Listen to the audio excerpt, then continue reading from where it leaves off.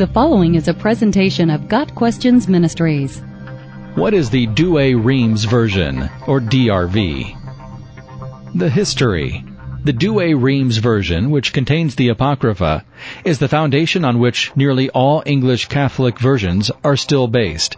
It was translated by Gregory Martin, an Oxford-trained scholar, working in the circle of English Catholic exiles on the continent under the sponsorship of William, later Cardinal Allen.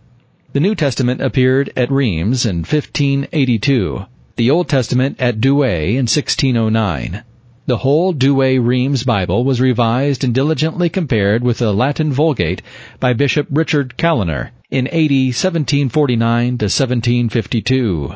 The notes included in the text were written by Calliner. The Douay-Rheims Bible was photographically reproduced from the 1899 edition of the John Murphy Company, Baltimore, Maryland, by Tan Brooks in 1971. The translation method. The Douay-Rheims Bible is a translation into English of the Latin Vulgate Bible, which Jerome translated into Latin from the original languages.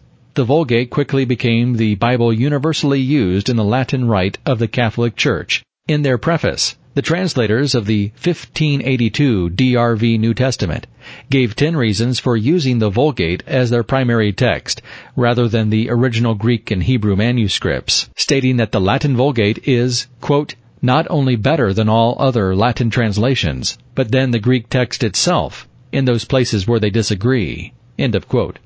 Pros and cons. The Douay-Rheims version is not a poor translation, but the problem is that it is a translation of the Latin Vulgate, not a translation of the original Hebrew and Greek. Meaning and clarity are always lost in translation from one language to another. The Douay-Rheims takes this a step further, being a translation of a translation. In addition to this, the Douay-Rheims translators on occasion allowed their Catholic theology to influence their translation choices. Sample verses. John 1, verses 1 and 14. In the beginning was the Word, and the Word was with God, and the Word was God. And the Word was made flesh, and dwelt among us, and we saw His glory, the glory as it were of the only begotten of the Father, full of grace and truth. John 3, verse 16. For God so loved the world, as to give His only begotten Son, that whosoever believeth in Him may not perish, but have life everlasting. John 8, verse 58. Jesus said to them, Amen, amen, I say to you, before Abraham was made, I am. Ephesians 2, verses 8 and 9. For by grace you are saved through faith, and that not of yourselves, for it is the gift of God, not of works, that no man may glory.